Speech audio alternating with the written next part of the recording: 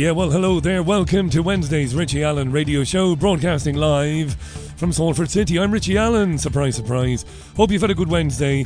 I'd love to hear from you on the programme via the app, via the website, richieallen.co.uk. Let's do the show. I have two very interesting ladies to chat with and for you to hear this afternoon. Uncensored, unfiltered. You're listening to Richie Allen on the world's most popular independent news radio show. It's the Richie Allen Show, broadcasting live on richieallen.co.uk and multiple platforms around the world. And now, here's your host, Richie Allen. Yes, referendums in Ireland next month are very important. Two very important referendums will take place on International Women's Day next month, and they might have very severe consequences or implications for women in Ireland and for families. We'll speak about that with Mandy Goal. I'm looking forward to chatting with Mandy. She's an Irish Freedom Party candidate in local elections in Sligo, and we connected over Twitter, I believe. She's an interesting lady and would like to talk to us about these referenda. So Mandy will be on, and you won't believe this, but later on, and it's been a long time, an old friend of mine, Alana Freeland, will return to the programme. God, it's over 10 years since I first spoke with Alana. It's been several years since she was last on the programme. She is an author and researcher and broadcaster, much more besides. Alana will join me in hour two. Wednesday's programme, your Richie Allen Show, live from BBG Towers here in the heart of the wonderful Salford. We're all very excited in Salford because this weekend signals the return of the Super League, Rugby League. And for the first time ever, your BBG has a season ticket. Yes, I do. I got a season ticket, and so did my mate Tez. So we're looking forward to the old rugby this coming season. I don't know if I'll jinx the whole thing, you know. If it's curtains for Salford Red Devils, I've no idea. I'll be blamed, I suppose. If it all goes belly up, it might do too, because some of our better players have left and gone to our rivals. But we won't talk about sport because this isn't a sports programme. No, it's not. Listen, I'm so glad that Dr. Marcus de Bruin, who was on the programme on Monday, a fantastic gentleman, Marcus, I'm so glad I'm in touch with him on Twitter because he tweeted something and I thought, you have to hear this. It was Leaders' Questions yesterday afternoon in the Dáil, where the Irish TDs, members of Parliament, TDs, chucked a Dáil, they get to ask the leader, Leo Varadkar. Yes, questions. Just like in the House of Commons, they have Prime Minister's questions. So Michael McNamara, TD, Member of Parliament, he had a bone to pick. I couldn't resist the pun. He had a bone to pick with the Irish Taoiseach Leo Varadkar. Feast your ears. Thanks very much, Taoiseach. Your government has consistently reiterated Ireland's obligations, legal obligations under international law, both international law and European law, to asylum seekers and those fleeing persecution. Indeed, we have an obligation under the Temporary Protection Directive to accommodate persons from the Ukraine. However, it emerged last week that €808,000 was spent on pets from the Ukraine in this state. What? You spent what on Ukrainian pets? What? However, it emerged last week that €808,000 was spent on pets from the Ukraine in this state. Amy? What kind of fuckery is this? €800,000 on pets. Well, the pets can see the upside. Right? 800,000. There are people in Ireland who've got nothing. Oh, this one is a strange one for me because I happen to love animals and pets. He goes on, does Michael McNamara, to explain it in more detail. 800 grand on transporting Ukrainian people's pets from Ukraine to Ireland. What's going on? I thought there was some sort of quarantine thing regarding rabies, but apparently not. A contract for 248,000 for accommodation, almost 500,000 for transport. There's a tender process. sought from the Department of Agriculture for tenders for the transportation of pets from the Ukraine from point of arrival in the state to where they would be accommodated. Now, Taoiseach, I don't know, can you point me to any, I've had a look and I don't see it, but can you point me to anywhere in international law or European law? Anywhere in the law now that says that, despite our international obligations to help asylum seekers, is there any clauses in any of those treaties we signed that says we have to bring their pets to? Where there's an obligation to accommodate or transport pets. Not people, but their pets. But their pets. And if not, Taoiseach, will you stand over that spending and what to be done about it? Thank you, Deputy. Thank you, Deputy. Thank you, Deputy. You've had your time. Sit down and shut up. Taoiseach, tell us about the pets. What do you know? Thanks, Deputy. To be honest, I'm not aware of that, but I'll certainly make inquiries. It is not something that's been brought to my attention today. Right, Deputy Alan Dillon. I'm not aware of it, says Taoiseach Leo Varadkar. Arnie? Come on, don't bullshit me. He must be aware of it. I mean, it's nearly €1 million. He must be aware of it. Jesus, Mary and Joseph. He must be aware of it. Anyway, yeah, gaslighting. It's a term we use all the time. They're laughing in people's faces now. You know, there is no place to fit the many men, mostly young men, it must be said, who come to the country. There are little tent cities growing up around certain Irish cities, Dublin, little tent cities full of people who've come from, you know, other parts of the world. But yeah, Ukraine, I'd love to know just how crazy this story does get. I mean, if the Irish press was any good, they'd really dig down into this and find out, like, how ridiculous is it? Are we talking hamsters, are we? Are we talking gerbils? Are we talking exotic pets like what are those pets called? You know, iguanas. There you are, iguanas. The ones that you put little T-shirts on them with sunglasses and all of that. Laughing in people's faces. Hey, listen, this being said, a part of me thinks the pets are not to blame here. And pet, you know, abandonment syndrome might be a real thing. Our pets, they don't do too well when they are separated from us. So a part of me thinks, you can't blame the poor pets. So maybe it's a good idea to take them back to Ireland from Ukraine. Mother of God. Hey, this one is interesting. Sadiq Khan, the Mayor of London, Mr. Ulez, was a deep fake victim last year. Do you remember this? Before, it was about November time, I think, he was a deep fake victim. It was around the protests around what's going on in Gaza. Anyway, listen to the BBC tell the story. I find this very interesting. BBC deepfake story. You won't believe who's looking into it. Mariana Spring, the BBC's disinformation officer, if you please. Well, we are, of course, set to have a general election here this year, with big elections elsewhere around the world, including in India and the US. There's plenty of concern about the way artificial intelligence and deep fakes could be abused and used to spread mistruths during the campaigns. In fact, it has already happened. Last year, an AI-generated fake audio clip of the London Mayor Sadiq Khan was shared hundreds of thousands of times online. The clip was so convincing that it inflamed protests in the real world. Our disinformation and social media correspondent Mariana Spring reports.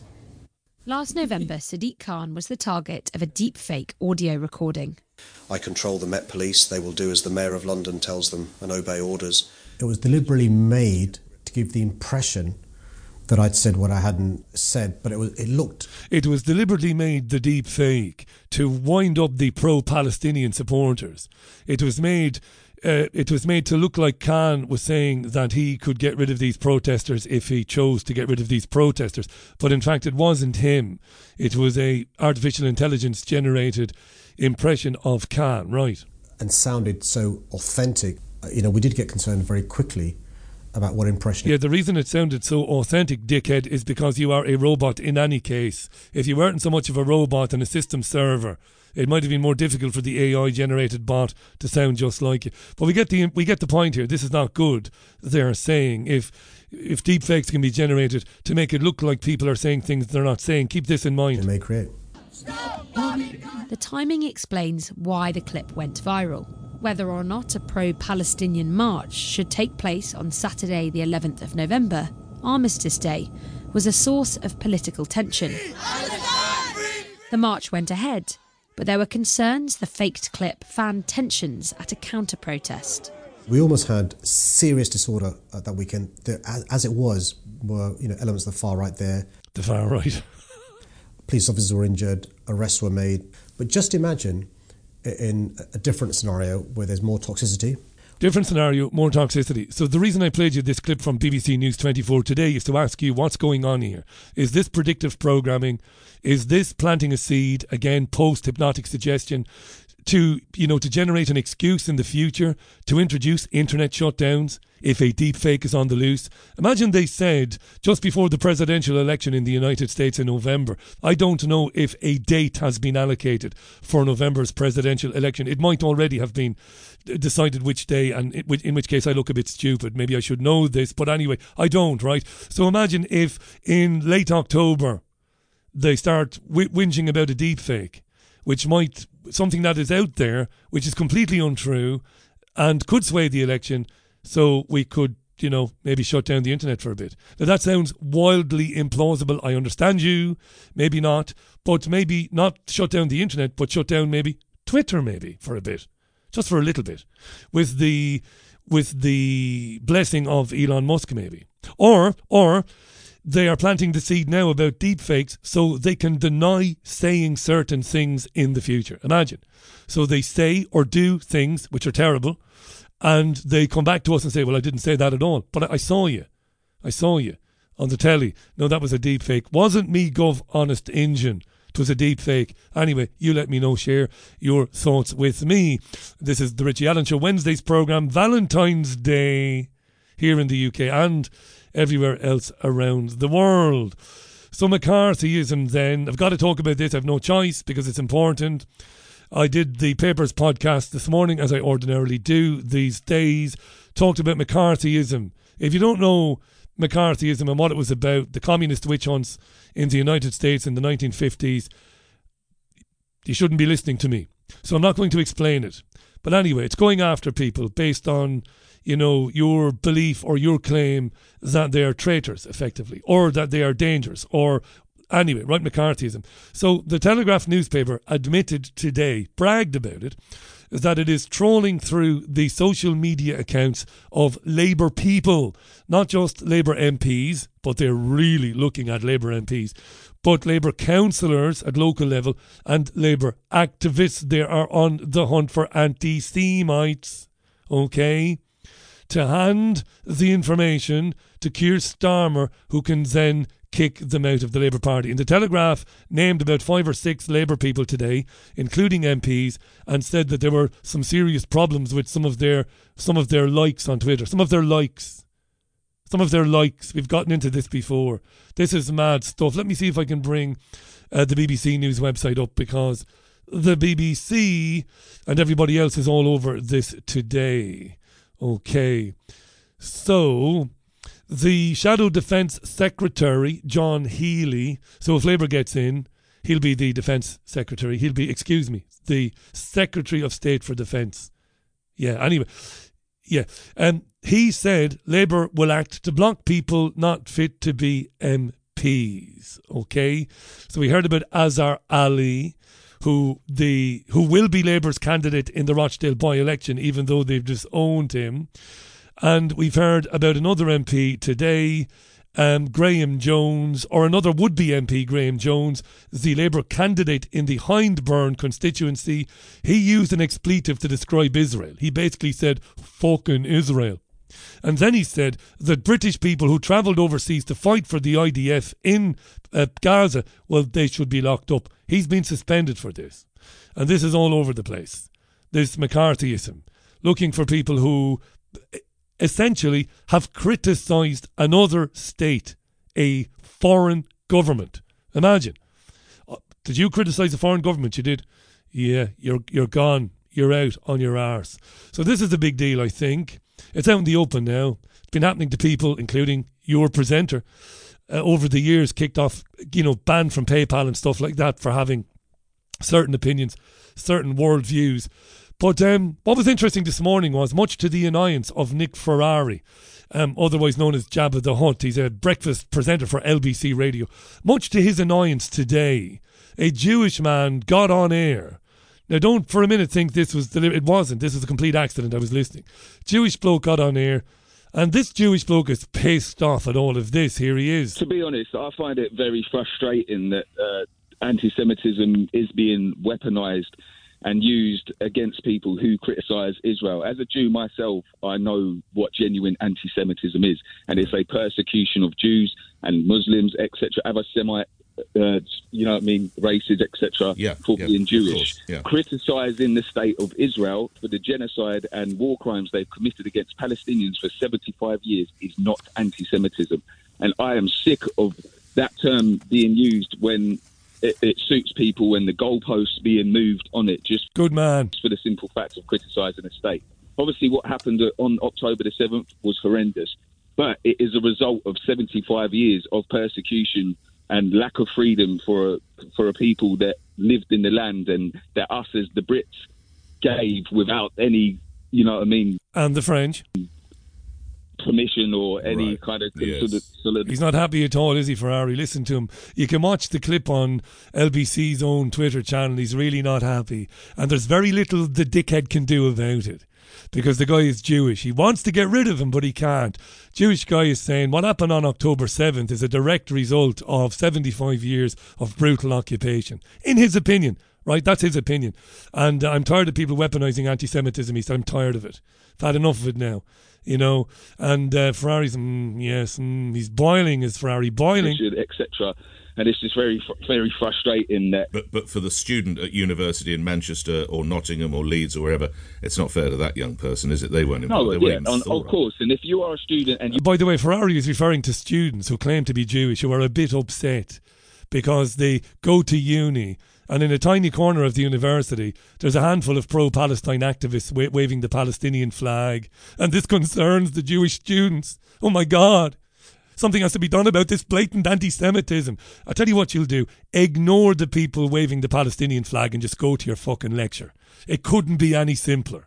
That's what Ferrari is referring to. Claims that Nottingham University and Manchester University are not safe for Jewish people. What they mean by not safe is they mean trigger warning not safe. They mean that there are people there who disagree with them. And of course that's to assume that the Jewish people support Israel's genocide in Gaza, which I believe most Jewish people don't support. Anyway. You're being persecuted for being Jewish or facing backlash as a result of what Israel's doing, and of course it's not right. But even a lot of people in the Jewish community ourselves, we are even shamed for criticising Israel for what we're doing. And we're labelled as self-hating Jews just because we don't like the fact that they are committing genocide in our name. Wonderful. We're called self-hating Jews because we oppose the genocide. But to be fair to the caller, I would have said, they're not doing it in your name. You're Jewish. Your Jewishness has nothing to do with Zionism. Nothing to do with it. The stated aims of Zionism. So that's what I would have said to him. So these idiots calling you self-hating Jews are morons. Netanyahu is not Jewish. Do you really think Netanyahu believes in God? Honestly, do you really believe that he has an understanding of the Torah or the Bible? Honestly, really, obviously not. He doesn't. He's a madman. But then he's only a puppet, really, of another madman in the shadows, whose name I have no idea. It's 18 minutes past the hour. Let's stay briefly with this, because James O'Brien on LBC actually did something interesting today. You know how the right-wing press, the Telegraph and the Daily Mail, are out to destroy Labour Party people who have criticised Israel?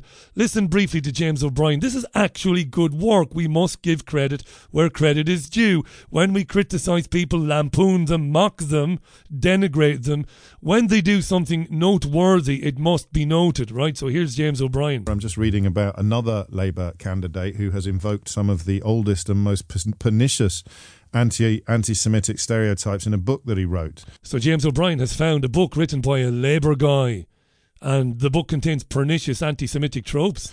When he was a councillor, he describes Jewish oligarchs who run the media and who fiddle the figures to fix elections in their favour. There's even a character in this book, a Jewish character called Sammy Katz, who he describes as having a proud nose and curly hair, before painting him as a malevolent, stingy, snake-like Jewish businessman who exploits immigrant workers for profit. It turns out this Labour candidate also used to publish a local newspaper where one of his columnists actually boasted about being an anti-Semite. Who could it be? Who could have published a local newspaper and printed a colleague who boasted about being anti-Semitic? Who could have talked about Jewish people with big noses? Which Labour person is it? As well as arguing that black people have lower IQs than white people. No way. Who did this? And praising Enoch Powell as a great man. This Labour candidate defended that columnist by calling him a distinguished... Oh, sorry. You can see this coming, right? It's not a Labour candidate at all. It's Boris Johnson. It's Johnson. This is a brilliant point being made by James O'Brien, to give him his due. This is a brilliant point. Johnson is guilty of all of the above. None of this was satire by Johnson. He did refer to Jewish people and black people in those terms. Not a peep from the conservative media about it, as the McCarthy... witch hunts, or McCarthy-esque witch hunts, continued today. They troll, they seek high and low for evidence of anything said by a Labour person that was in any way anti-Israeli. But Boris Johnson said some crazy shit in his time. The former Tory Prime Minister, who many people currently baying for the blood of Labour candidates secretly recorded expressing anti-Semitic, unacceptable anti-Semitic views. Give over, O'Brien, will you? Azhar Ali didn't express anti-Semitic views. He said that he believed the Israelis might have known that something was coming and they turned their backs on it because it gave them the currency to do what they're doing in Gaza. I'm not saying he was right. I'm saying that's what he meant. There's nothing anti-Semitic or Jew-hating about that. Are also calling to be reinstalled as a senior politician in the United Kingdom. I think. Good point, James O'Brien. Yes, the same people who are going after the Labour MPs, councillors, activists are the same people campaigning for the return of Boris Johnson to what you might call frontline politics. Excellent point. We'll give O'Brien a clap on the back for that. This is the Richie Allen Show.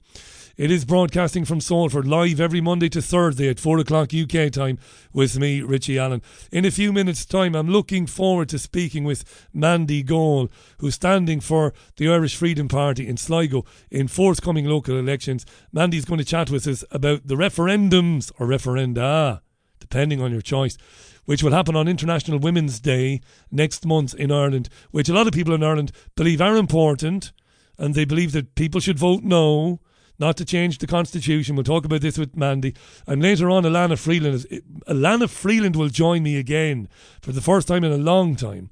And it's a wonderful bit of synchronicity, really, if I can say synchronicity.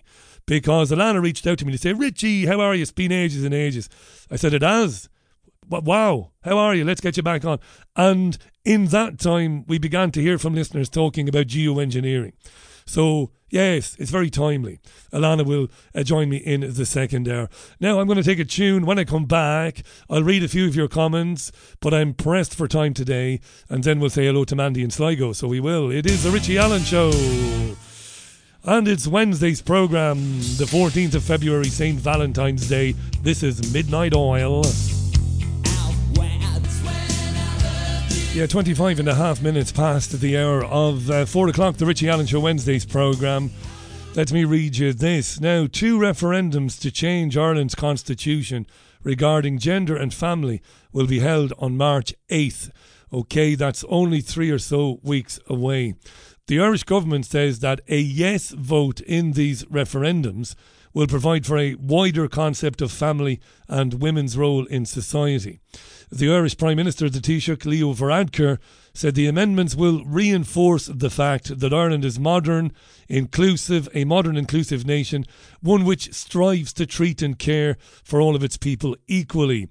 So the general scheme of this, right, the 39th Amendment of the Constitution Bill, or the Family Amendment, it proposes to insert the words whether founded on marriage or on other durable relationships, whether founded on marriage or on other durable relationships. Now, the current protection afforded to families under the Constitution, as it is written currently, only extends to married families. These proposals would extend this constitutional right to other lasting relationships and would put them on an equal footing with married families, according to the government.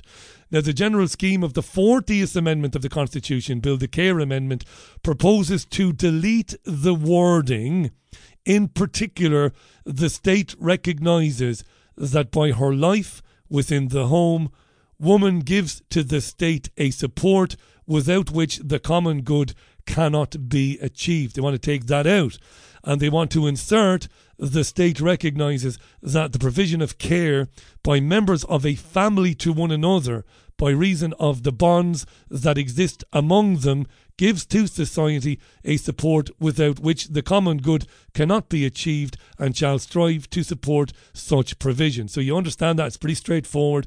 2 referendums this coming March. Delighted to welcome to the programme Mandy Gall.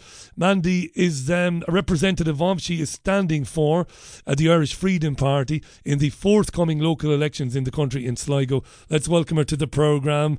Hello Mandy, how are you? Welcome. Nice to meet you.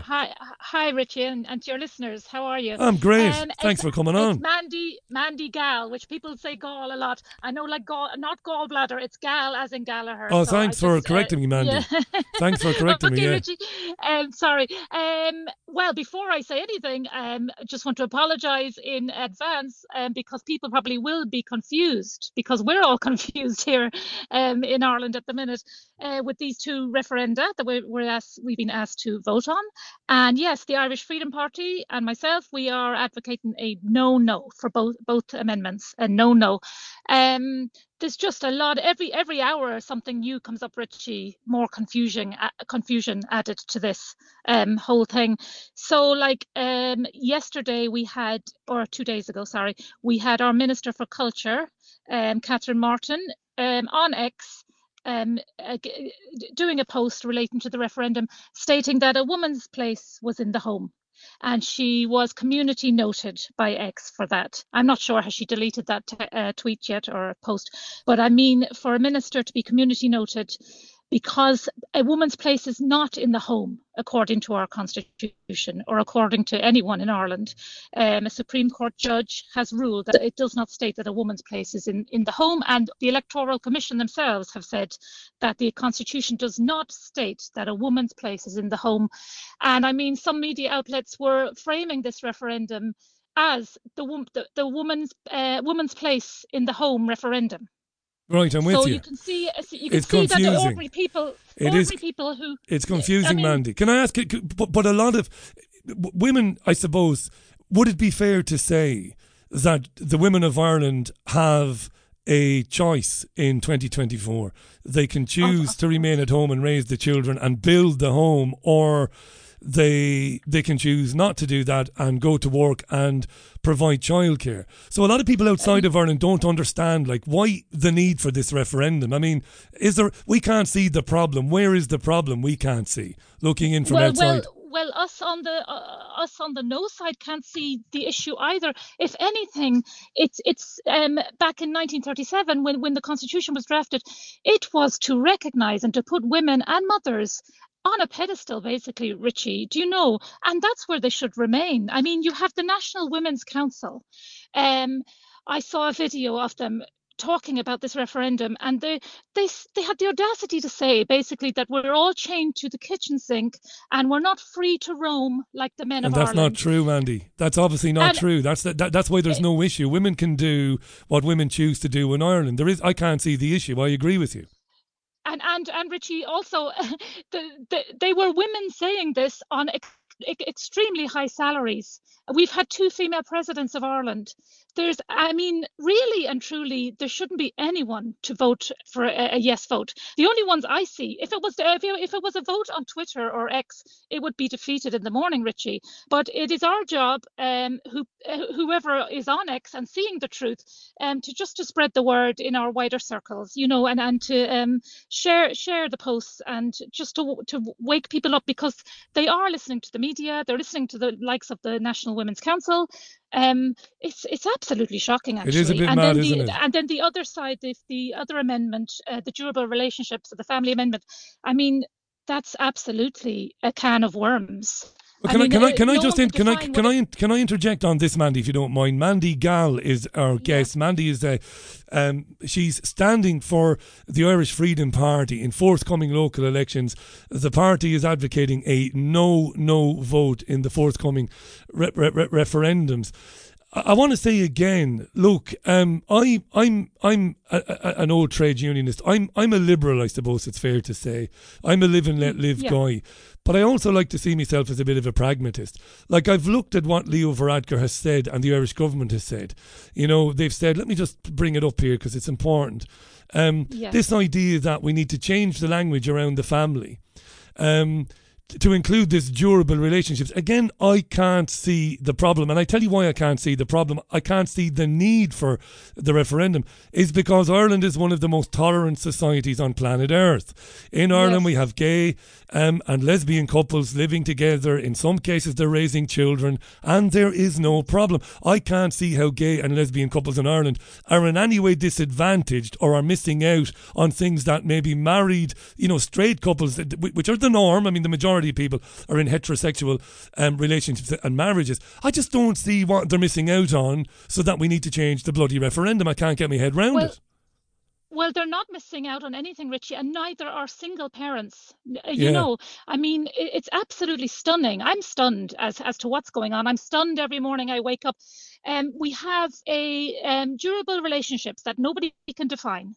That the Taoiseach has agreed this wording. Okay. Now, he said 2 days ago that they're trying to tell us that it's nothing to do with immigration or family reunification of asylum seekers. Okay, and he said Taoiseach said the other day it's a red herring. Anyone who links this referendum with immigration, it's a red herring.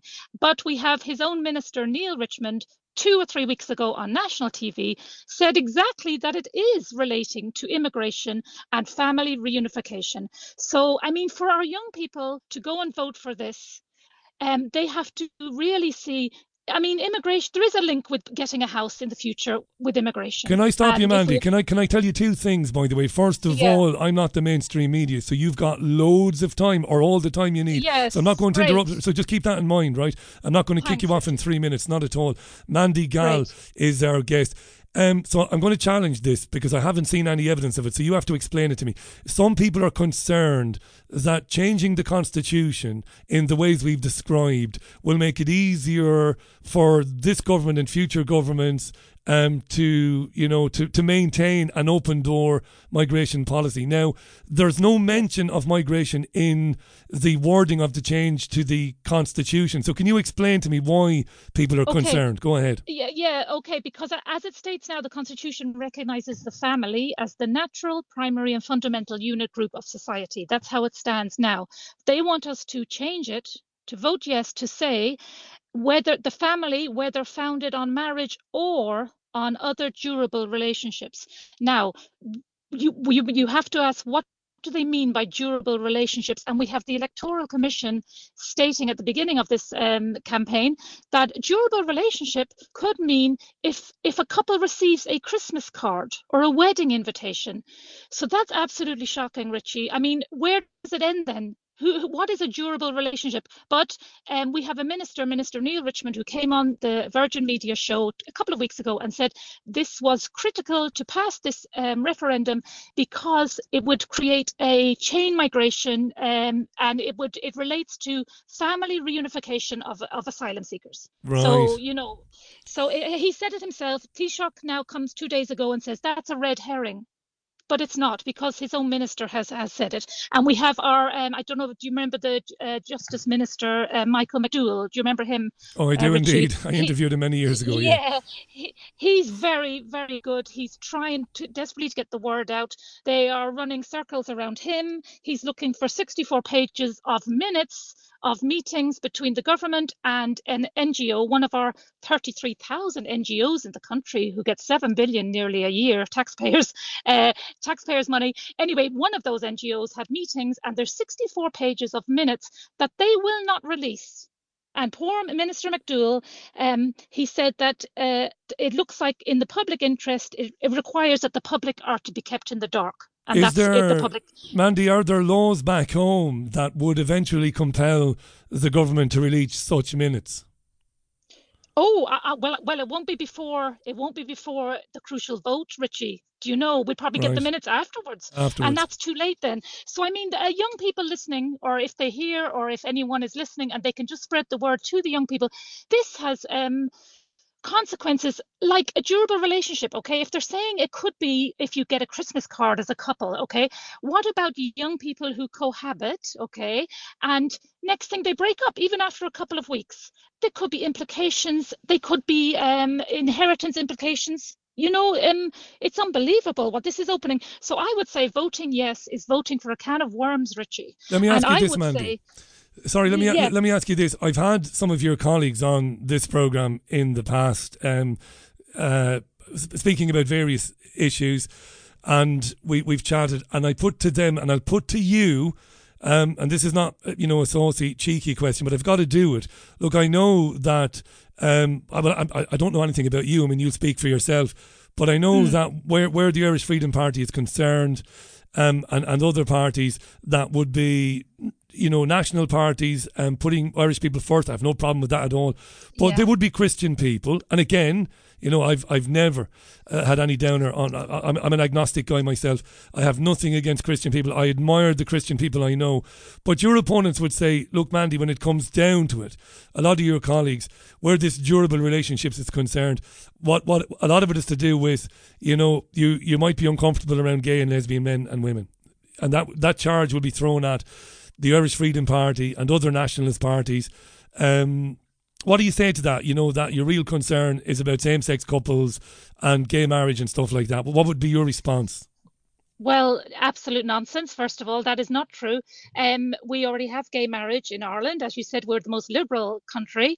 And this does not change anything got to do with gay people.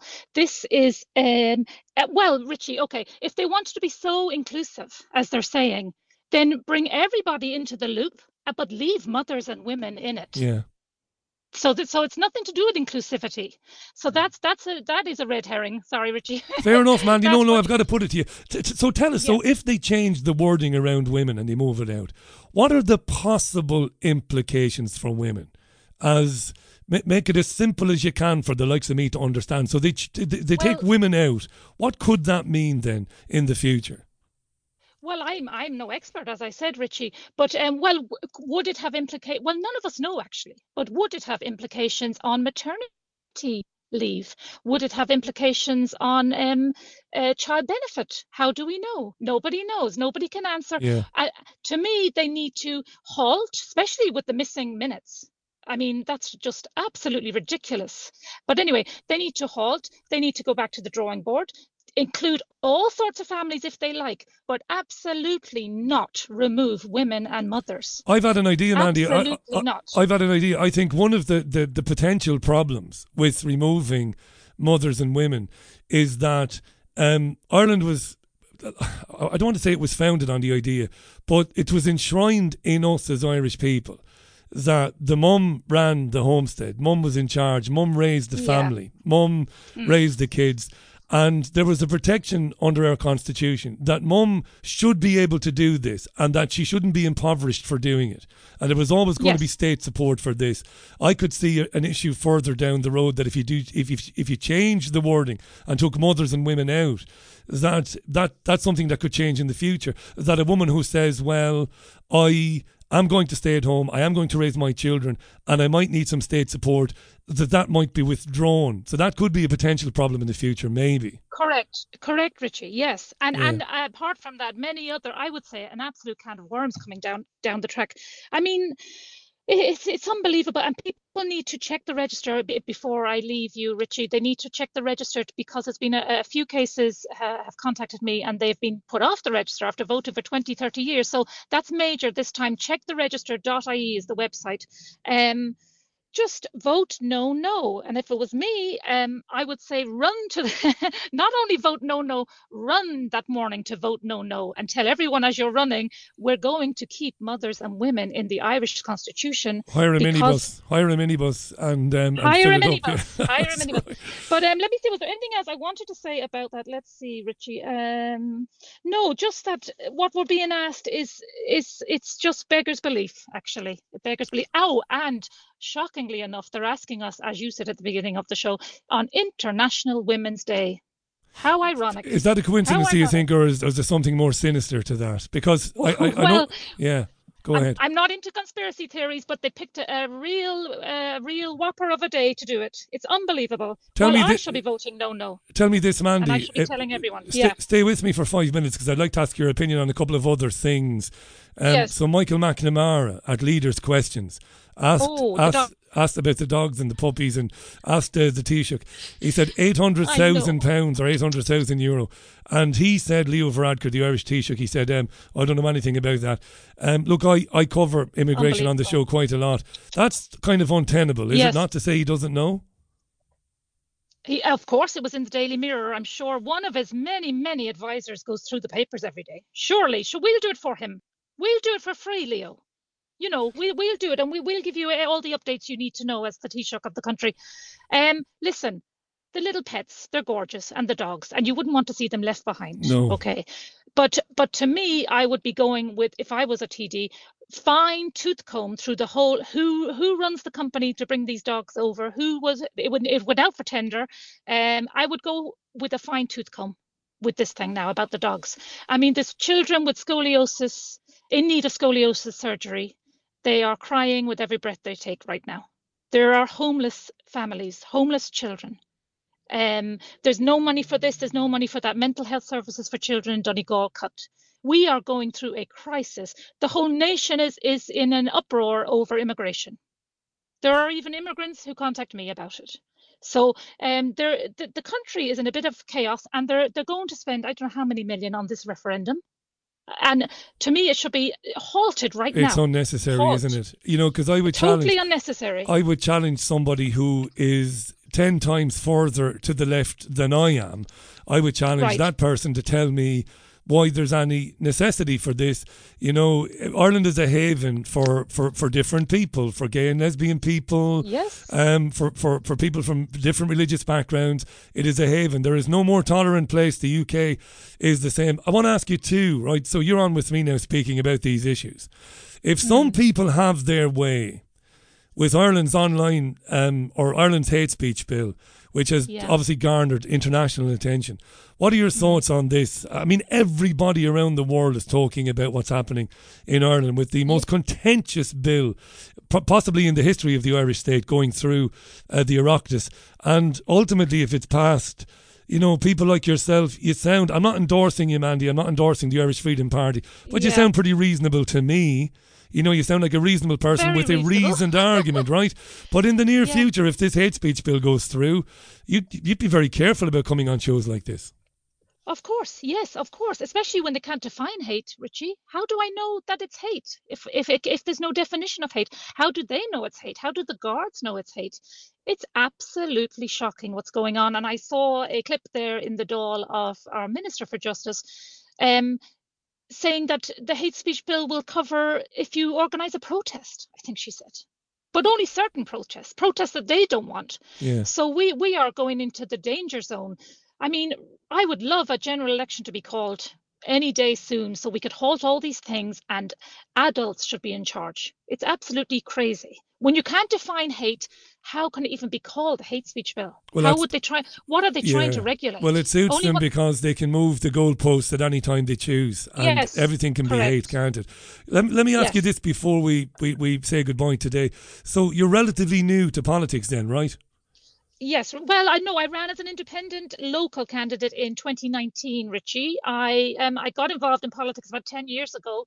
There was a building regulation thing. It's kind of boring to most people, but I fought with the Construction Industry Federation and Minister Phil Hogan. Do you remember him? And we won. And they amended the legislation about a year after Mandy got involved. So Brilliant. I don't give up. And I like to help people, Richie. I help people in my community all the time, a lot. They come to me with many issues. So I like to help, and I see politics as a way of really helping. And if you get a mandate from people, good and well. I mean, I was on a radio show last week, and there was a Sinn Féin candidate with me, and it was meant to be just like a Friday panel, just like a general chat, like what we're doing here about topics of the week.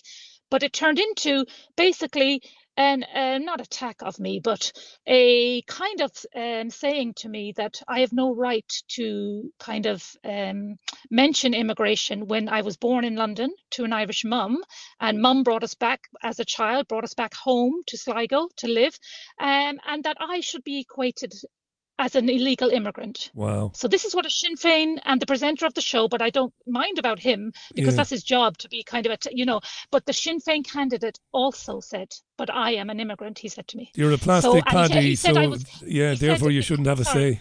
Yeah, plastic paddy, you shouldn't have a say, yeah. Very good. Yeah, exactly, that you should be quiet.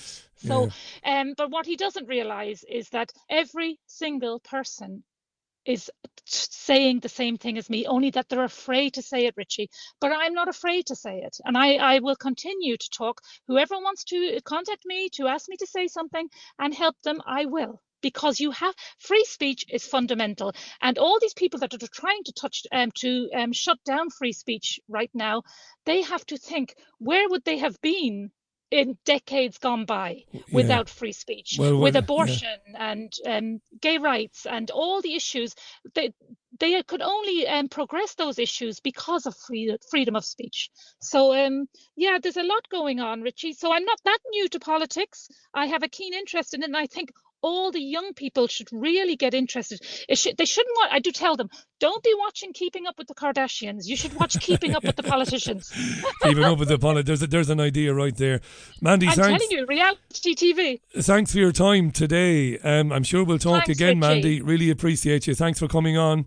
God bless. Oh, and by the way, I was in Salford there. I was in Salford not so long ago. What a beautiful place. It's great, Salford, isn't it? Museum and ITV and... Yeah, it's lovely. We like to talk it up. It gets a little bit of a bad rap in the news, and it has done over the years, you know. Well, it's a working class, it's a very industrial place, but it's great. It's a great place to live in. I'm surrounded by great people. Nowhere better than the working class areas. Of course not. Nowhere better than the blue collar folks. That's the real people. The real people. Mandy, Godspeed to you. Thank you. Keep up the good work. Bye. Bye for now. Mandy Gall, live on Wednesday's Richie Allen Show. Mandy calling in from Sligo there. She's standing for the Irish Freedom Party in forthcoming local elections. She came on to say why, in her opinion, the Irish people should go to the ballot box on March 8th and vote no. That's no. Neil, excuse me. What's wrong with me? Neil, Jesus wept. It's been a long time. Long time since on Ryan, since my time in Ring, the Gaeltacht school back in the day. Very interesting character, Mandy, very interesting lady. Irish Freedom Party, as I said. Right, lots of your comments coming in. Let's read a few of them. Good evening, Claire. Richie, we all know why they're dying to remove the word woman from the Constitution. It is to push this absolute insane gender ideology agenda, says Claire. And you've got a lot of support there, Claire. A lot of people listening to this would agree with you. Nellie reckons, as usual, as over thousands of years, the female energy is not given equality, says Nellie. This world only wants the male energy to prosper. God forbid the feminine energy should return. They are terrified of this, says Nellie. That's an intriguing message, Nellie. Thank you. Male energy versus female energy. Tommy says, I've heard that some states and countries have outlawed geoengineering. I wonder if it's true. Maybe Alana will know. I'll ask her, Tommy. I certainly will. Hello to Paul in North East Scotland, who says, Richie, my mum and sister were talking about a scam where people get a call from someone they know. It sounds like the person, but actually it's artificial intelligence mimicking the voice. So if it happens, it's best to call back someone if they're asking for money. This is brilliant public service broadcasting, Paul. Well done. Particularly for people who are a little bit senior. And don't laugh at this. I include myself in this. I'm only 49, right? But I don't consider myself, well, I am, I suppose, the internet generation. But you could fall for it. You could pick up the phone, you could answer. And it could be somebody you know. Somebody who is intimately acquainted with you. And they might be asking for a few bob urgently. It's excellent. In this day and age, what Paul has said there is a great, great, great idea. Right, Paul, or right, Mary, or right, Betsy, or right, Jimmy. Right, I'll call you right back. Very good. Very, very good. Yeah, because these scams are becoming more commonplace. In fact, I heard a British government minister talking about this on a national radio show the other morning. It might have even been that Tugendhat dipstick. Might have been him, Tom Tugendhat. He went out on a raid with the cops to catch people who operate these telephone scams to swindle people out of lots of money. And Tugendhat went to this place with the old bill, and they burst through the door, and it was a veritable factory. Lots of people sitting around at computers, running these scams, sending emails and phoning people, phoning people up and saying, this is your bank, kind of a thing. So good idea, Paul. If somebody rings you and asks you for money urgently, even if it's your sister, Patricia, I will call you right back. Very good, Paul. I like it. Andy from Aberdeenshire. When the Tories think that getting Boris Johnson back will bring them credibility, well, it shows how far out of touch they are with the people of this country, says Andy. Everyone knows he lies like a flatfish. He became the butt of jokes with all of his broadcasts during COVID. The only time I would have liked watching him would have been if Spitting Image had have kept going a little longer. Thank you so much for this.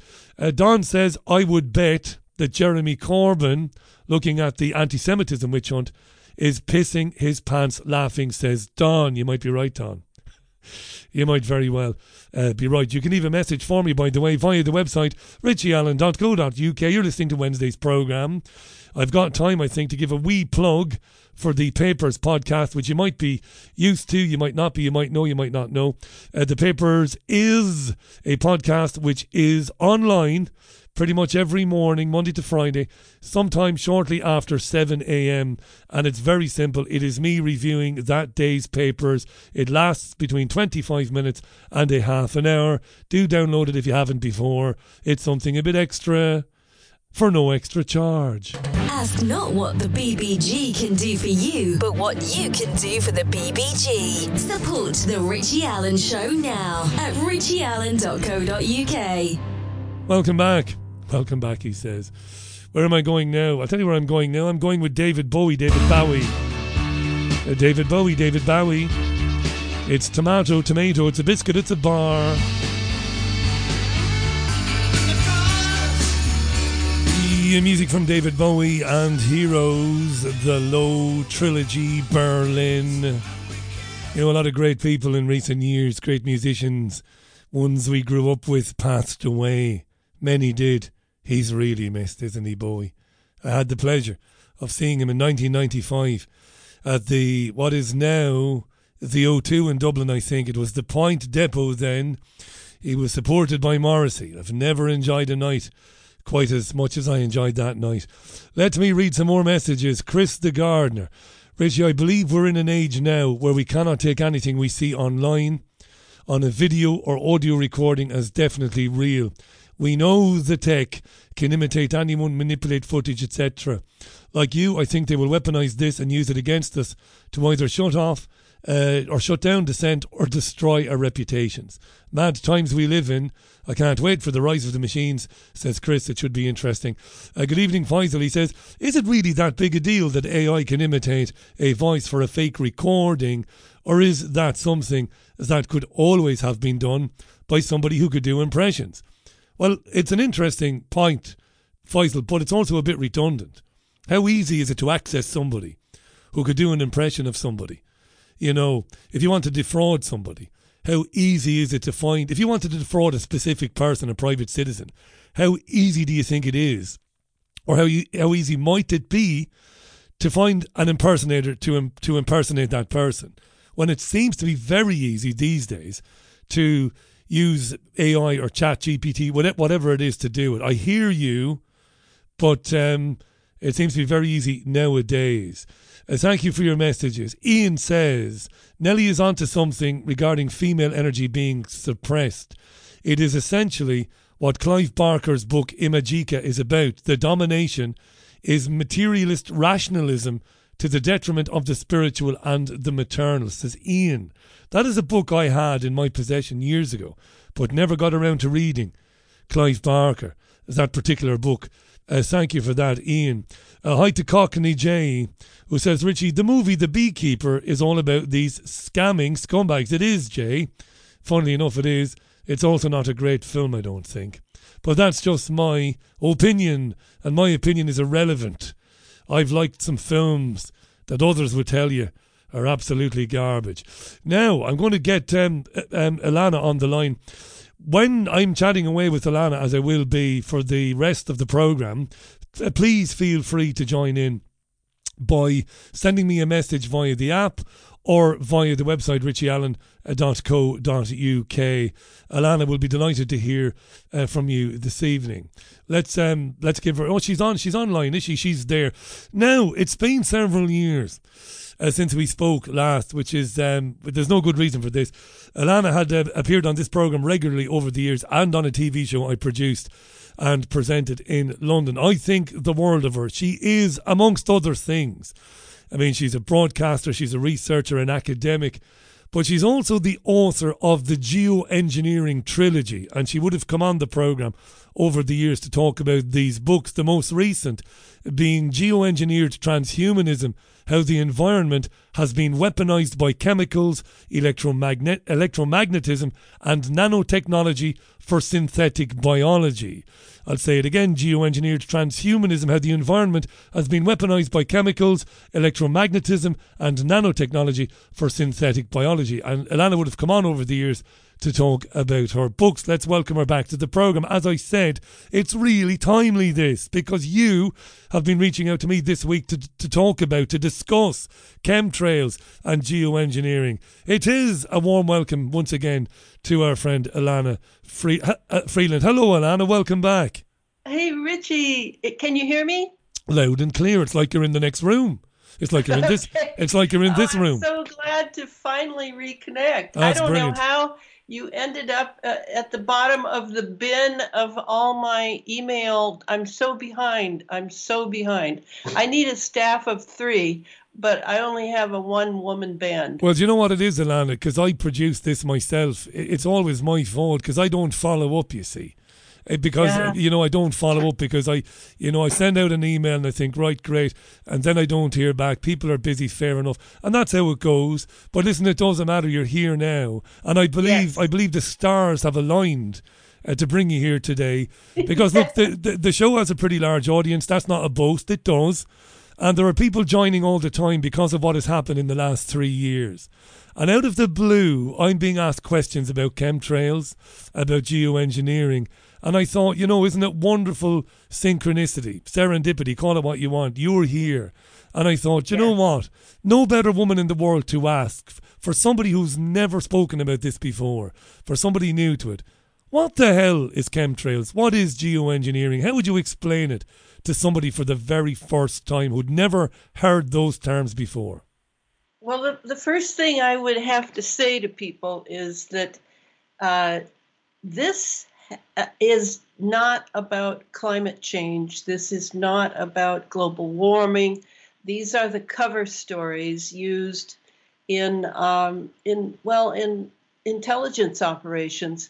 And very few people know that the beginning of all this, chemtrails, really happened, in a way, in World War I and II, when they were dropping chaff and chemicals. In World War I, it was completely a chemical war that was waged in the trenches in Europe, and an entire generation of European youth were pretty much wiped out. And then it continued, thanks to IG Farben, the big pharma mother house in Europe, in England, actually. And that continued to the wars that we've had since those 2 world wars. In Vietnam, we all remember, those of us old enough to remember, the dropping of chemicals in order to destroy the jungle in Vietnam. And, all of this is not because they didn't know that this was all very damaging. They know all that. And the same goes for what's coming down on us from the chemical trails. What is coming down, Alana? What is it exactly, in your opinion? What has your research led you to believe? There is so much, because they can now attach various chemicals to the norms. There are certain norms like barium. Barium is essential for the communication system and for holograms that are now being unleashed in the latest PSYOP of UFOs.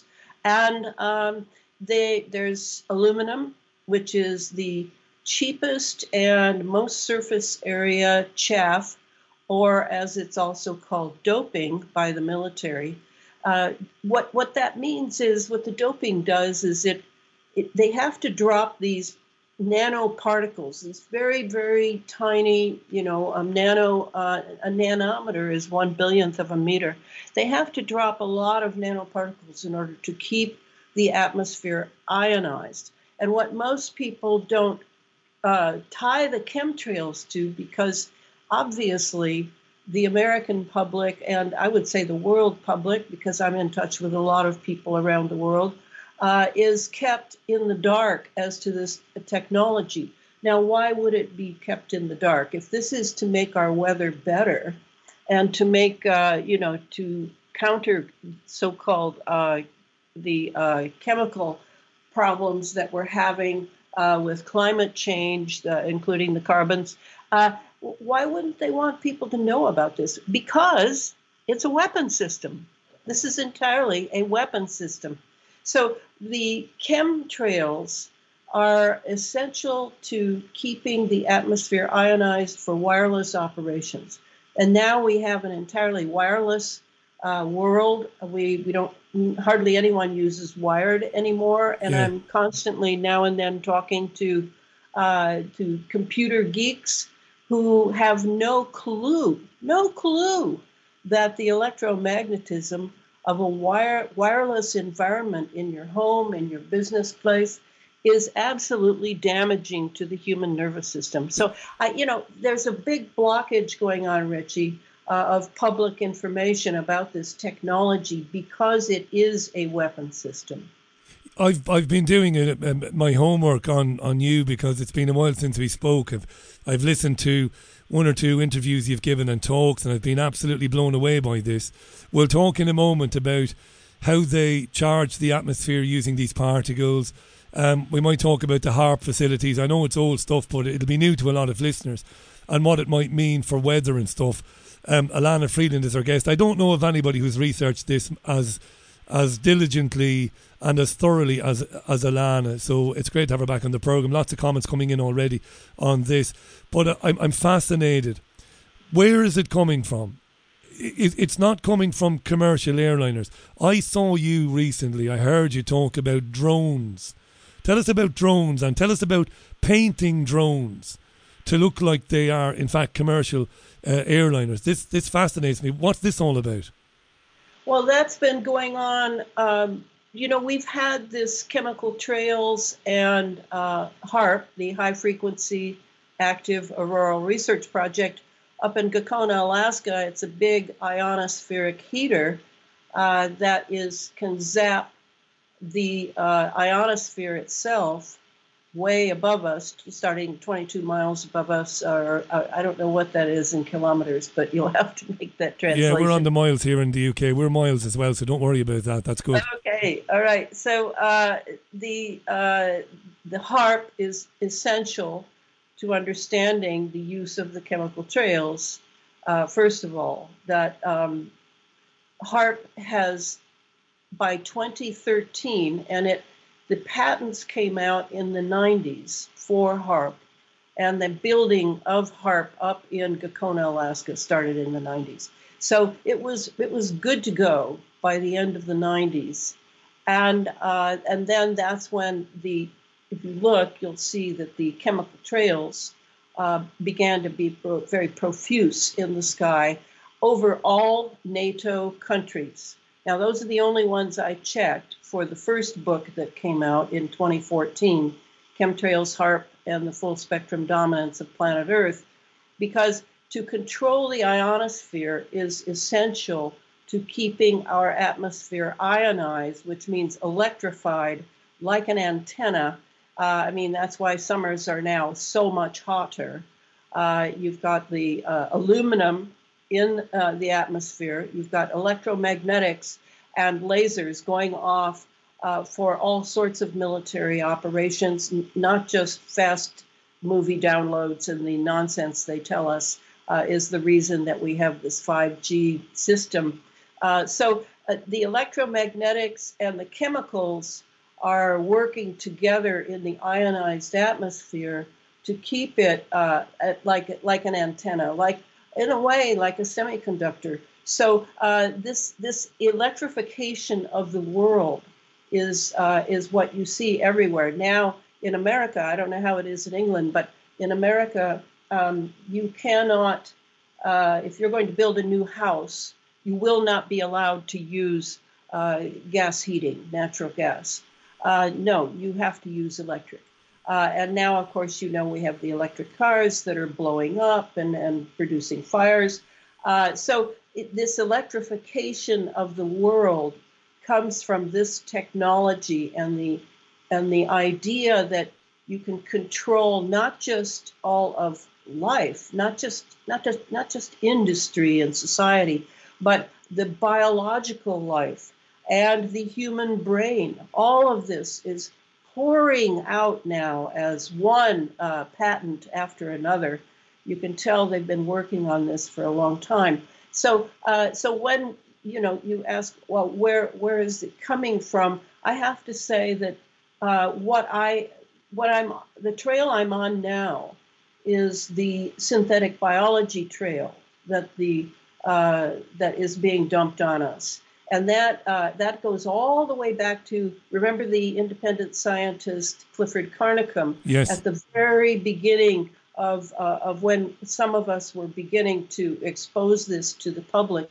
Clifford Carnicom was the sole scientist dedicated to researching the Morgellons that was being dumped on us from the chemical trails. And the Morgellons is a pathogen that is very tiny, and he was finding it in the saliva of all the people he studied, in their blood. And, I remember when I was looking over his shoulder, and we were looking through his microscope, and I saw these creatures, these little teeny-weeny creatures under the microscope of 300 power, sucking the erythrocytes, the red blood cells, out of my cells. I saw them. And that's when I really got how important this issue is. I didn't know it was all heading toward transhumanism then, but it definitely crossed my mind because the word transhumanism in the early 2000s was beginning to be bandied about. And so since then, I have done much more research on the relationship between the military-industrial intelligence complex and for example, fluoride. Okay, and we can go down the list of chemicals that are being dumped from the sky and put in our water sources and in our GMO fields, which I try not to eat GMOs, by the way, folks. And it's difficult for you, Alana. It's difficult for you in Washington, isn't it? Because, the US has basically been carpeted by GMO seeds in the last 25 years. So it's hard work for you, isn't it, to avoid eating that stuff? Do you think in England, Richie, that you don't have that same problem? No, I don't. I'm not stupid. I hear what you're saying. It's here. I mean, officially it isn't here, but it is here. I remember about 4 years ago, maybe 5 years ago, pre-COVID, we were going to order a pizza from I might as well say it's Domino's, right? So we were sitting down, watching a film. I said to my better half, Caroline, I said, what do you reckon? Yeah, let's have a look. We looked at the ingredients, and if we had a certain crust, if we chose a certain crust, it told us clearly, and I put a post on Facebook at the time, is that it contained GMO ingredients. And I thought, my God, this is not known to the public. These GMO seeds and GMO ingredients are not supposed to be in the UK. So you make an excellent point. They are here already, yes. Right. I think the last I checked, there were 37 countries in the world that do not allow GMOs, not just in a slap your wrist way either, as a felony. That's the way it is in Russia. If you bring any GMO seed in or GMO foods in, you're looking at a felony. So some people at least know that the problem with the GMOs, just to be very clear, because some people say to me, oh, well, Ilana, you eat organic, but you're getting all this dump from the sky. So what's the big deal? Well, the big deal is this. At least in organic foods, you have what are called heirloom seed. You have real seed from Mother Nature. In the GMO foods, and they claim that there's only a few foods that are GMO. That's nonsense. Almost everything now is GMO, including the animals. And so all of them have these synthetic biology, artificial, synthetic, whatever you want to call it. That is the seed that has grown these foods that look like food, but I'm really not sure how much nutrient you're getting. So again, back to the... Just before you go back, Alana, can I do a very quick recap? Alana Freeland is our guest. Alana is a researcher, a journalist, an academic, the author of the Geoengineering Trilogy. I will put links to the books on the podcast notes after the live radio show. And if I can just say before you go back, what you're hearing from Alana is that this geoengineering agenda, it is multifaceted. It is not just specifically about one thing. It's about lots of different things. It serves a lot of different agendas. It's some people say, it's even terraforming the earth, some people say. It's certainly electrifying the atmosphere for communications purposes. There's no doubt about that at all. It's also meant to change, to impact upon the health of people negatively. It's also meant to accelerate the transhumanist agenda. And if you don't understand what transhumanism is, I reckon you check out Alana's books, but just check out the term in any dictionary. It is the changing of the biological human, irredeemably, merging people with technology. I mean, my God, what do we think Elon Musk is doing with the Neuralink? Does that terrify you, that? Because that scares the absolute bejesus out of me. Well, yeah, but the Elon Musk Neuralink is already a done deal.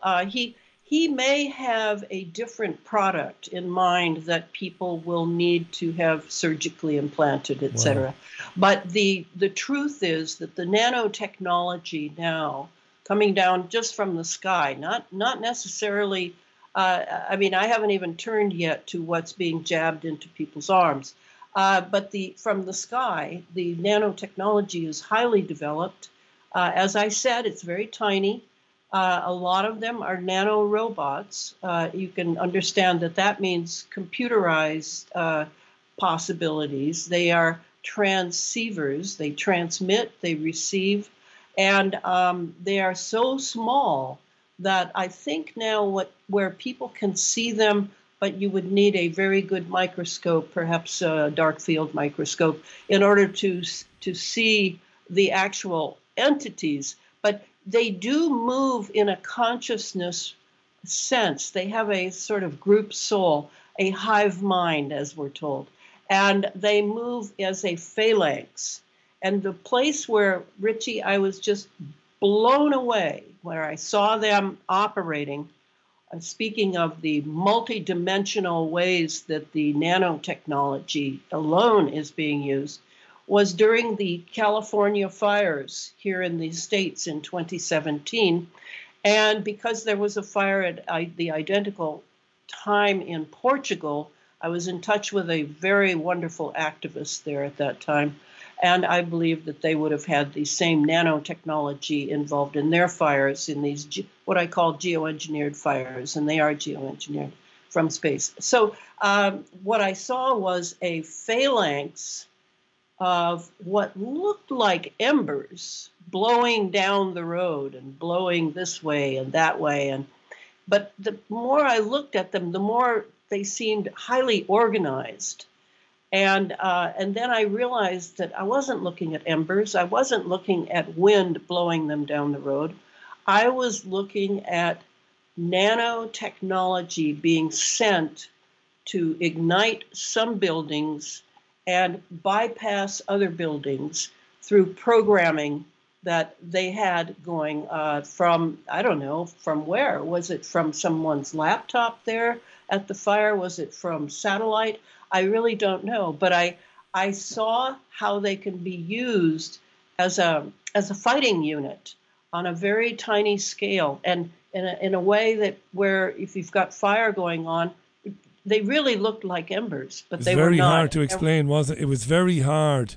In fact, it was never explained why the fires would ignore certain buildings and even ignore trees and burn certain trees and not burn other trees. I've never seen anything like it. Can I just do my job and ask you, why would anybody, any government agency or any very, very secretive organisation, why would they want to start these wildfires? What was the payoff for them, do you think?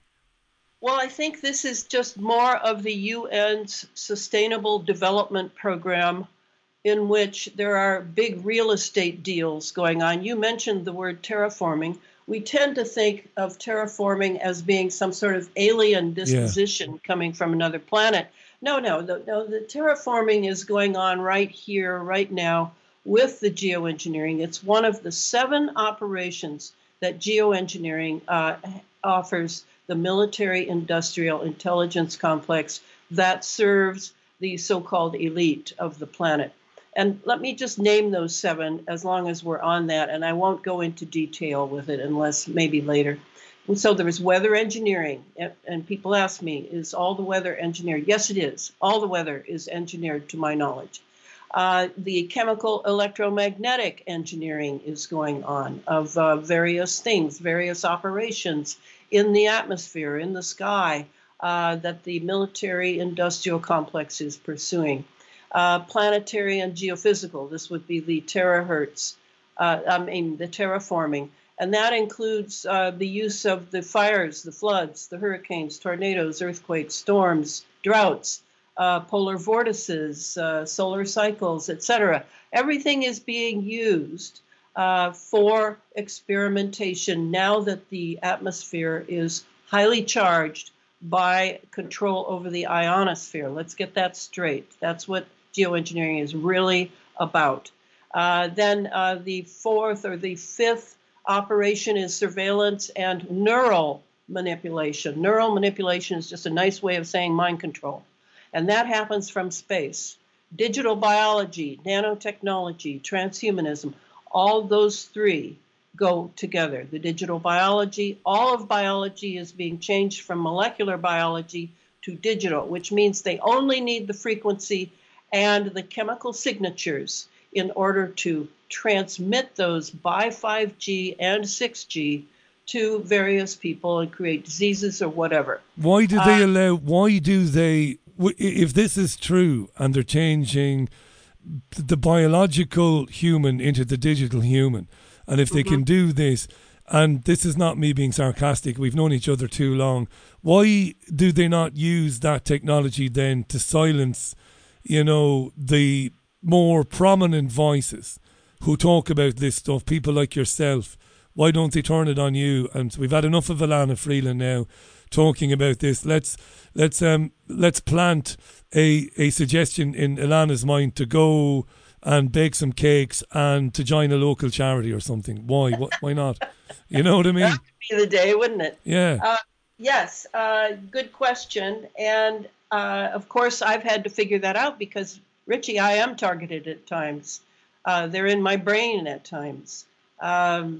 Why haven't they killed me? Well, I think because they want people to know about this technology, and how perfect is it that you have a non-PhD who's just a terrific researcher and obsessive compulsive about getting all this out to the public.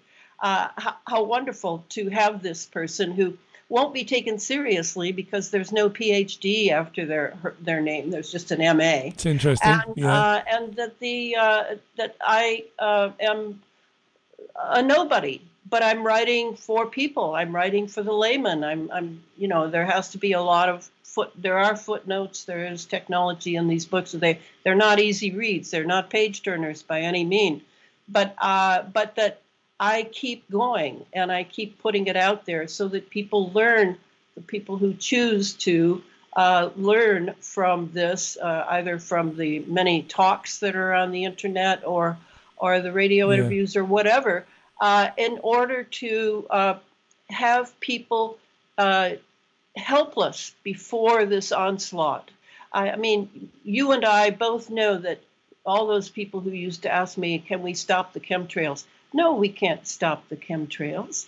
How would I stop the chemtrails? How would I stop any of this high-tech science that's going on to bring the era of transhumanism and an AI-run planet, which is really what they're after?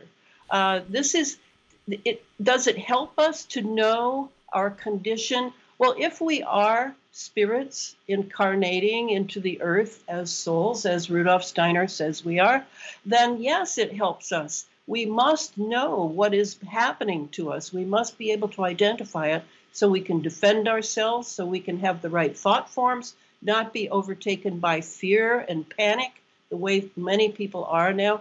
That's why I do what I do, not because I think I can stop it, but I think that I'm allowed to do that and others are allowed, because to have people who know their condition and know that this is going on, they'll either have to accept it and just die nicely, or they're going to have to dig in and find out about electromagnetism and chemicals in order to help themselves in their daily lives. Either way, they know. And that is one of the rules of the occult that the elite abide by.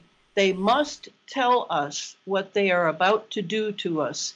And I think I serve their purpose. No, well, I don't think you serve their purpose at all, but I hear what you're saying. Yes, it's a bit like predictive programming. It's almost like in some instances, it's like a bit of post-hypnotic suggestion. Let people in on it a little bit, and then it might lessen or minimise the outcry when it is fully revealed in all its horrors in 15, 20, 25 years. Alana Freeland is our guest, author, researcher, broadcaster, public speaker. I've got to ask you this. I've got to take you back. I've got to pull you up on something, my friend, my old pal. You said that no weather system today is natural, that natural weather no longer exists. It's always geoengineered. That is one hell of a claim.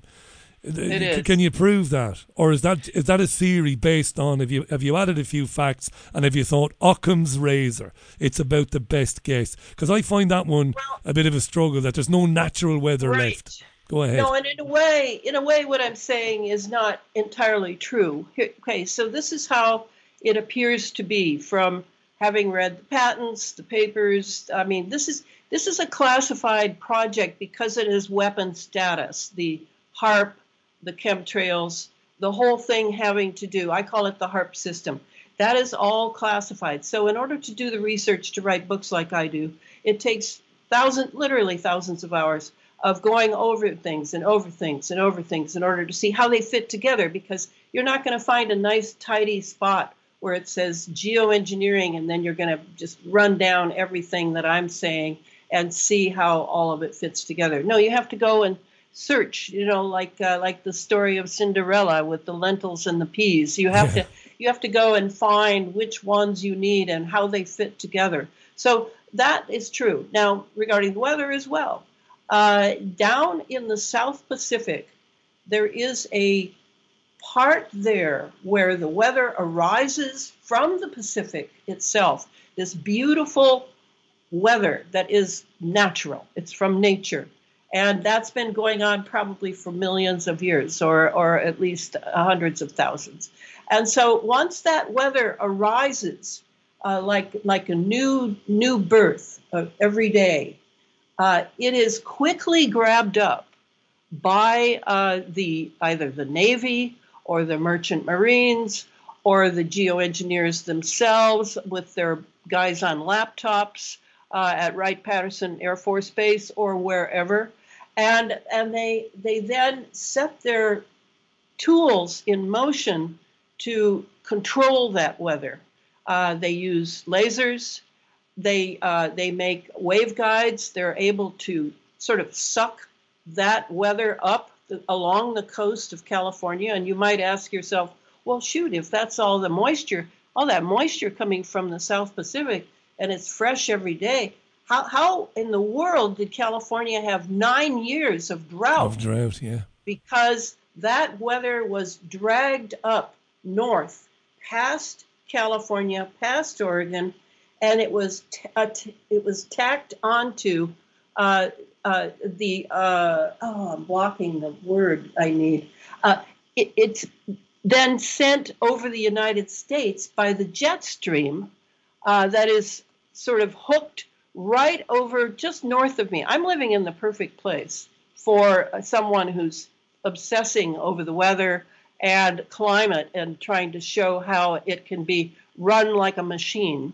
Because right north of me over Vancouver Island is a hook in the jet stream that then that weather born anew in the South Pacific is hooked onto, and then that weather is dragged by that jet stream from west to east. It always goes west to east, by the way.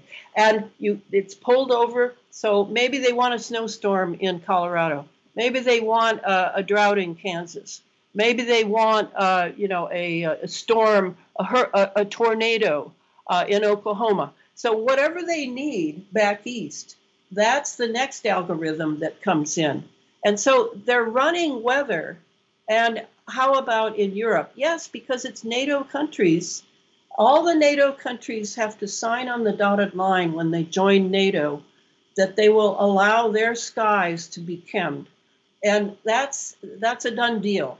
So, but nobody has ever seen such a document. This is the thing, isn't it? We have to admit classified. It's classified. Yeah, this is a theory. This is a theory. You can't even find out what's in the fuel of the jets carrying the chemical trails, because we know now. We had arguments for years. You can imagine, all of us, because we're down here on the Earth and we're arguing about what is running in the jet combustion chambers above us, but was it just from the combustion chambers? Was it just from the fuel, the JP8, the JP4? Now it's bio.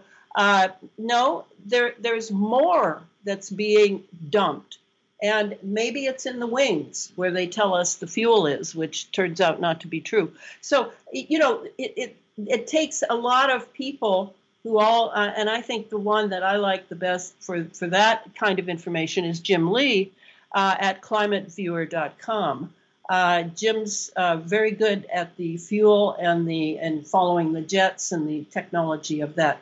I'm expanding out beyond what any other geoengineering activist researcher is doing because of my relationship with Clifford. I mean, had I not encountered the Morgellons years ago in my own blood, and in the blood of all the people we were examining under the microscope, I don't know that I would be so obsessed over the synthetic biology thing. But Richie, just so I don't forget to tell you, I am involved deeply in a live blood analysis microscope group out of Australia, but it's international in scope, where all these people have their microscopes, all different kinds, very sophisticated, expensive, and are looking at blood that you just take out of the body, and the next minute you've got it under the microscope, so that you can see that from the vaxxed and the unvaxxed, the jabbed and the unjabbed, both, it is not one or the other, it is both now, are carrying the same technologies, and this is all synthetic biology and computer parts. Yeah, I've seen this stuff online, and it's just mind blowing, really, and it's very difficult because, like, you see it online, and I don't know who these people are, so I have a choice to take them at face value or to wonder if they're pulling the wool over my eyes, and if this is misinformation, to try to discredit the researchers into geoengineering. No, I'm not saying it is. No, hang on, let me finish. I'm not saying it is, but I'm a journalist, And I have to be objective at all times. So I look at it and I don't know, and I think, but my but was, I went to the Isle of Wight 6 or so years ago, and I was there for a few days. I was visiting David Icke and we were chatting away. And I met a lady, a young woman, a lovely young person. And she told me that she'd been afflicted with Morgellons. And I'd read about this and I was very, very sceptical. And she removed her shirt. Well, she had a T-shirt underneath her shirt. And she showed me lesions and things on her arm, things that were growing. And I'd never seen anything like this before in my life. And this was this was a sincere, softly spoken woman. And she said, this is what Morgellons is. She said, I heard you talk about it on your radio program and I heard you express some skepticism, which I had done. It's my job to be skeptical, but it's also my job to shut up and listen to the other point of view, which is the reason why we do the show. It's the reason why you're here. So I find this absolutely, I find this amazing, this idea that contained in what is dropping from the sky is nanotechnology that is computerized, that is not biology, it is synthetic biology, and that it is ultimately re-engineering or biologically re-engineering the human race. And I've got to say this, as much as I love you and we've known each other for years and you'll come back on again in the future, I have got to acknowledge the people who are listening to this and who are thinking, come on, no way, where are the whistleblowers? How could they get away with this, Alana? That's what some people will be thinking. Right, and I don't blame them, because this is such large scope on if it is an assault on the human being, and this is what they meant for years by talking about transhumanism, and the singularity was the term bandied about regarding there would be this moment when all of humanity would be transformed into a cyber type of consciousness, you could say. Say it again? Consciousness, you might say. Well, I was thinking of the body, because a lot of the things that are being found in the body, for example, the graphene oxide, and I won't say a lot today about this aspect because I'm writing a book on that for Inner Traditions Publishing. But I can't wait to read that book. Hang on. You do know, and I think we spoke about this several years ago, you know that Manchester, I'm in Salford, which is in Greater Manchester. I'm only a couple of miles away from the world centre for graphene oxide, for graphene. You know this, don't you? No kidding. Yeah, the University of Manchester is basically owns, it doesn't own, but it's where all the research for graphene is taking place. It is the hub, the global hub for graphene. And it is one of the most secured facilities that they've ever known. I know security guards have worked around it. It is like science fiction levels of security, this place. Yeah. Amazing, yeah.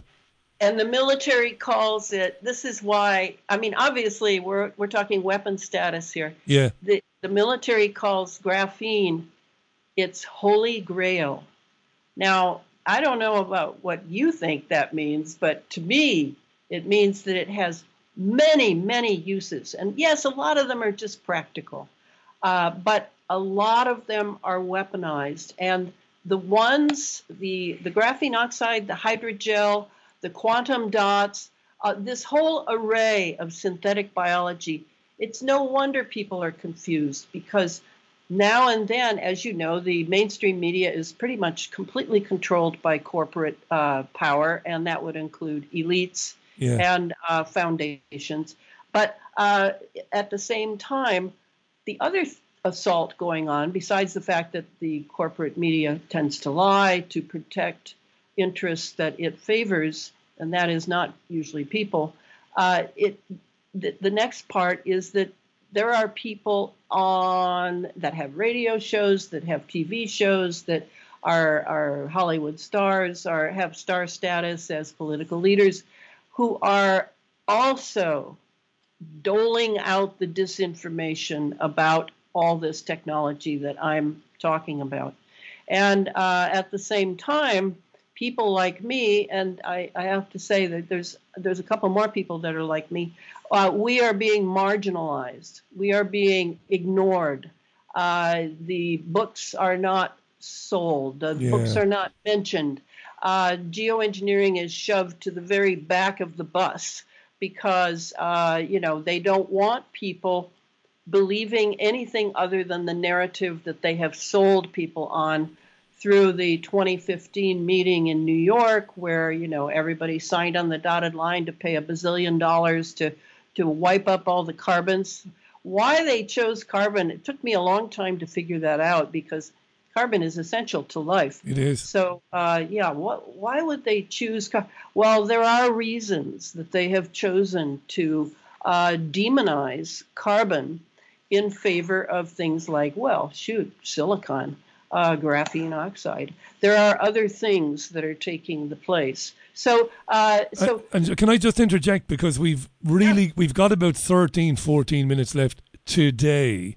Next time we talk, we'll arrange a much longer stint, right? But it's nice. The reintroduction is nice today, and this is new to a lot of people listening to this program. So I want to read a few comments, because there are many of them, quickly, and then you come back in. Isabel says, a friend of mine monitors EMF in his house, electromagnetic field radiation in his house, and he recently told me that when there are heavy chemtrails in the sky, his EMF meter shoots up through the roof. That's from Isabel. There's so many messages coming in here. Cliff says, could you ask Alana, hi Cliff, is she aware of any successful methods or protocols to rid the human body of Morgellons and other toxins or nanoparticles dropped from the sky? That's a good question. That's a question that a lot of people are pursuing with great vehemence, because the Morgellons think of Morgellons as the early model of what we're now dealing with through inoculations, through what we're breathing from the sky, through the GMO foods. I mean, when you start looking for this stuff under a microscope to see what's really there, it doesn't matter what it is. Could be a food from the grocery store. Could be, a medicine you give your child for a cough. It's all got the same stuff in it. So what does that say about the desire of the corporations, particularly Big Pharma, that wants all of this stuff in us for a transhuman end? That's how I look at it. Yeah. Ilana Freeland is as far as I can't answer that question about, but the electromagnetics is part of it to really make your footprint. I am totally opposed to cell phones, iPhones. I don't own one, never have, never will. It's a weapon system, and it can be used against you even when you have it off. And that's what it meant when suddenly you couldn't take the battery out. Oh, that's right. There are so many ways that people are trying to find a way to get the nanotechnology out of us. Tony Pantalaresco is someone that is very dedicated to that, and he's being terribly assaulted in Ottawa, Canada. So whoever chooses to remedy this should be working quietly, because it's a dangerous situation for them. Nell says, would this give dogs skin irritations? I'm a dog groomer, and I've never seen so many dogs with skin problems, says Nell. That's an interesting one. Sophia says, does Alana think the technology used in COVID jabs and the purpose behind the technology associated with HARP and chemtrails are linked? Are the jabs linked with all of this? She asks. We might have to give quick answers for today. Absolutely linked. No doubt about it, you don't think? Seamus, through Big Pharma. Seamus says, Richie, these Spanish flumes, he says, that stir up all the Saharan sand and dump it on the UK and Europe. Surely this must be a mega dump of all of these particles. They insist on scattering from above. A heavy payload does get noticed, so it gets passed off as sand. Remember all the cars covered in sand last year in Manchester? That's right. And they blamed it on desert winds from the Sahara. And Seamus is asking, could it be, in fact, that it came from the sky? There are so many of these. And Absolutely. And ultimately, I'm going to give you the last word because we've literally got about 7.5 minutes left today. Your thesis, which is laid out in your geoengineering trilogy, again, I'll put links, and I'm not going to do you a disservice by trying to sum up everything you've done in a few sentences. But there is a desire. You've discovered this. There is a desire on the part of another, on the part of an elite group of people to ultimately completely transform the planet that we live in and how we interact with it, but also to transform us as beings, to take us away from what we were, spiritual beings wearing a kind of a biological spacesuit, but to completely change that through a transhumanist agenda, to blend and merge us with technology so that we become more digital than biological, and that ultimately this is about control, but much more besides control. That's where it's all leading, and that's what you've been looking into for the best part of 10, 11 years. I mean, it's amazing stuff, really. And somebody said to me recently, before you have the final word today, and we will pick it up again at your leisure in the next month or so for a longer chat with your permission.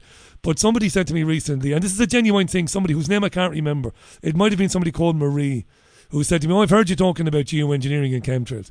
Do you really believe, Richie, that they could dump non-biological, digital, or maybe robotics, they could dump it on people? Do you really think they would do that? What could be so evil, and how could they get away with it? And my only answer was, well, look, check out people like Alana Freeland and others. But my answer was, they've admitted that they've done it to their own military. They've done it to their own populations in the 60s in the UK. They've done it many times over the years. They've dumped stuff into the atmosphere. And then they've carefully watched how this has affected humans. And they didn't ask our permission back then. So what makes you think they wouldn't do it today? That's my answer, exactly. Yeah. Exactly. I mean, there are, I understand people don't want to deal with the problem of evil. It seems today that thanks to the last 3 years, we have been able to see its methods and its persona, if you will, much more clearly now. It used to be that they always hid, and they always had, various psyops going on that were just inundated with intelligence agents that were lying through their teeth. Now, however, everything's out in the open, and part of that is due to some laws that have been passed, not through Congress, particularly in the United States, but through executive orders under this, we call it the clown regime here in the United States.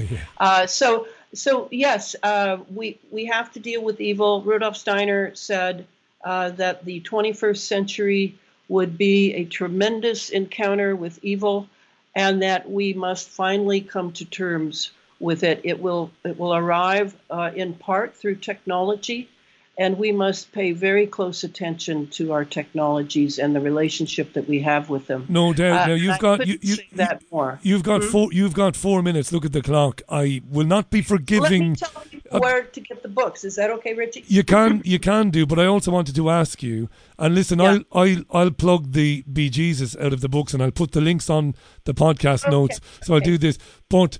CO2 is a life-supporting gas. In 2.5 minutes, and then you'll have time to plug the books. In 2.5 minutes, why did they choose to demonize CO2? Because they don't want us. They don't want to support living human beings. It's the same. It's like human 1.0 versus human 2.0. Human 2.0 will be the transhuman model. Human 1.0 must go.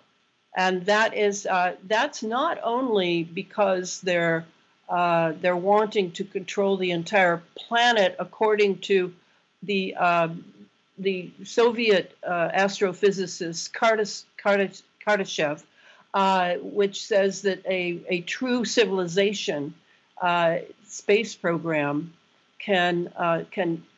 must first basically have full spectrum dominance over its own planet. Then it must have full spectrum dominance over its own sun, and solar system. And then third, it must have full spectrum dominance over the galaxy. So this all may sound ridiculous and make us want to laugh, but these are the psychopaths that are in charge of the world and have been for generations, I might add. And this is the first real deep encounter that we've had, because for some reason, people are now waking up to the danger of allowing these elites to have their way and taking carbon dioxide out of the air. Oh, yeah, there are other things they're taking away from us, like real food. Real food, that's right. And natural medicines, banning them all around the world. The things that people have been using for thousands of years to properly heal themselves, not just to treat the symptoms. You've been listening to Alana Freeland. The geoengineering books, I can't recommend them highly enough, and I don't recommend very much, dear listener. The geoengineering trilogy, the most recent, Geoengineered Transhumanism, how the environment has been weaponized by chemicals, electromagnetism and nanotechnology for synthetic biology. Where can people get these books today? Well, if you're in England and in Europe, I know Watkins carries my books if you ask for them. And in the United States, Amazon, you can get them on Amazon. I wish you could get the color edition, which you can only get from the Rudolf Steiner bookstore in Seattle. If you know anyone in Seattle who would send you the book, that has color illustrations, whereas the Amazon version has black and white. It's due to just too much expense, really. Listen, it was great to catch up with you again after so long. Yes. We'll chat over email and we'll schedule. I'll tell you what would be nice to do next time. I'm just looking at my app. There's an app for the programme. People can instantly message the studio. There are a lot of very good questions and comments that I'll save them. It would be nice to get into them next time. Okay. But great work, Ilana. Thanks for sharing it with people. And all I can say is until next time, it won't be as long as it was to the last right. time. But it's been nice to catch up with you today, and well done. Thank you. Bye for now. You've been listening to Alana Freeland live from Washington State on Wednesday's Richie Allen show. Nice to have Alana back on the show. It's a very difficult thing to grasp. And I reiterate, as I have done many times over the years, I'm not endorsing anything. I don't endorse ideas or ideologies. I don't endorse definitive explanations for things. I like to listen to these theories. I don't know. I think she's onto something, and I have done for many years. I do believe that what we see in our skies, and I've believed this for many years. I know it's not jet contrails, not all of the time. I know this in my bone marrow. I know it. I know that heavy metals are being sprayed into the ionosphere. That's what I believe I know. And then you start to kind of fan it out into, well, what is it they're doing exactly? Why are they doing it? And that's basically been the basis of Alana Freeland's research for many, many years. And it is fascinating. And I tell you, one of the things I really appreciate about her, as a journalist myself, is that when you do look at the books and you look at the evidence in the back, in the rear of the book, the evidence to the patents or the patents, as we say. I mean, she's done her homework. I mean, the things they've patented. I mean, it's mind-blowing stuff, really. And I do believe, yes, it's transhumanism. It is ultimately transhumanism, a technocratic society they want to build where we are not. I mean, we know what we are anyway. We are spiritual beings having an experience as. And they want to take us away from that and basically turn us into hybrid human machines. And this is a stated aim by a lot of these people, and they'll try and sell this benevolently. They'll try and sell it through, we'll make it so much better to be human. We'll cure all of these diseases. We'll hook us all up to, we'll all become a hive mind. We will know everything. Our experiences of life will be utopia. It will be utopia, they will tell us. And you'll want for nothing and need nothing. We'll give it to you. We'll download it to you. That's where it's heading. You were listening to Alana Freeland. Right, that's it for me. Thank you so much, by the way, to Mandy Gall. Thank you, Mandy, from the Irish Freedom Party. And once again, thanks to Alana Freeland. The Papers podcast will be online tomorrow early, as it always is. And the Richie Allen Show will be back tomorrow, Thursday, at 4 o'clock UK time. Tomorrow at 4 o'clock UK time. Enjoy the rest of your Wednesday then. I've been the BBG. Bye for now. Thanks for listening. Bye.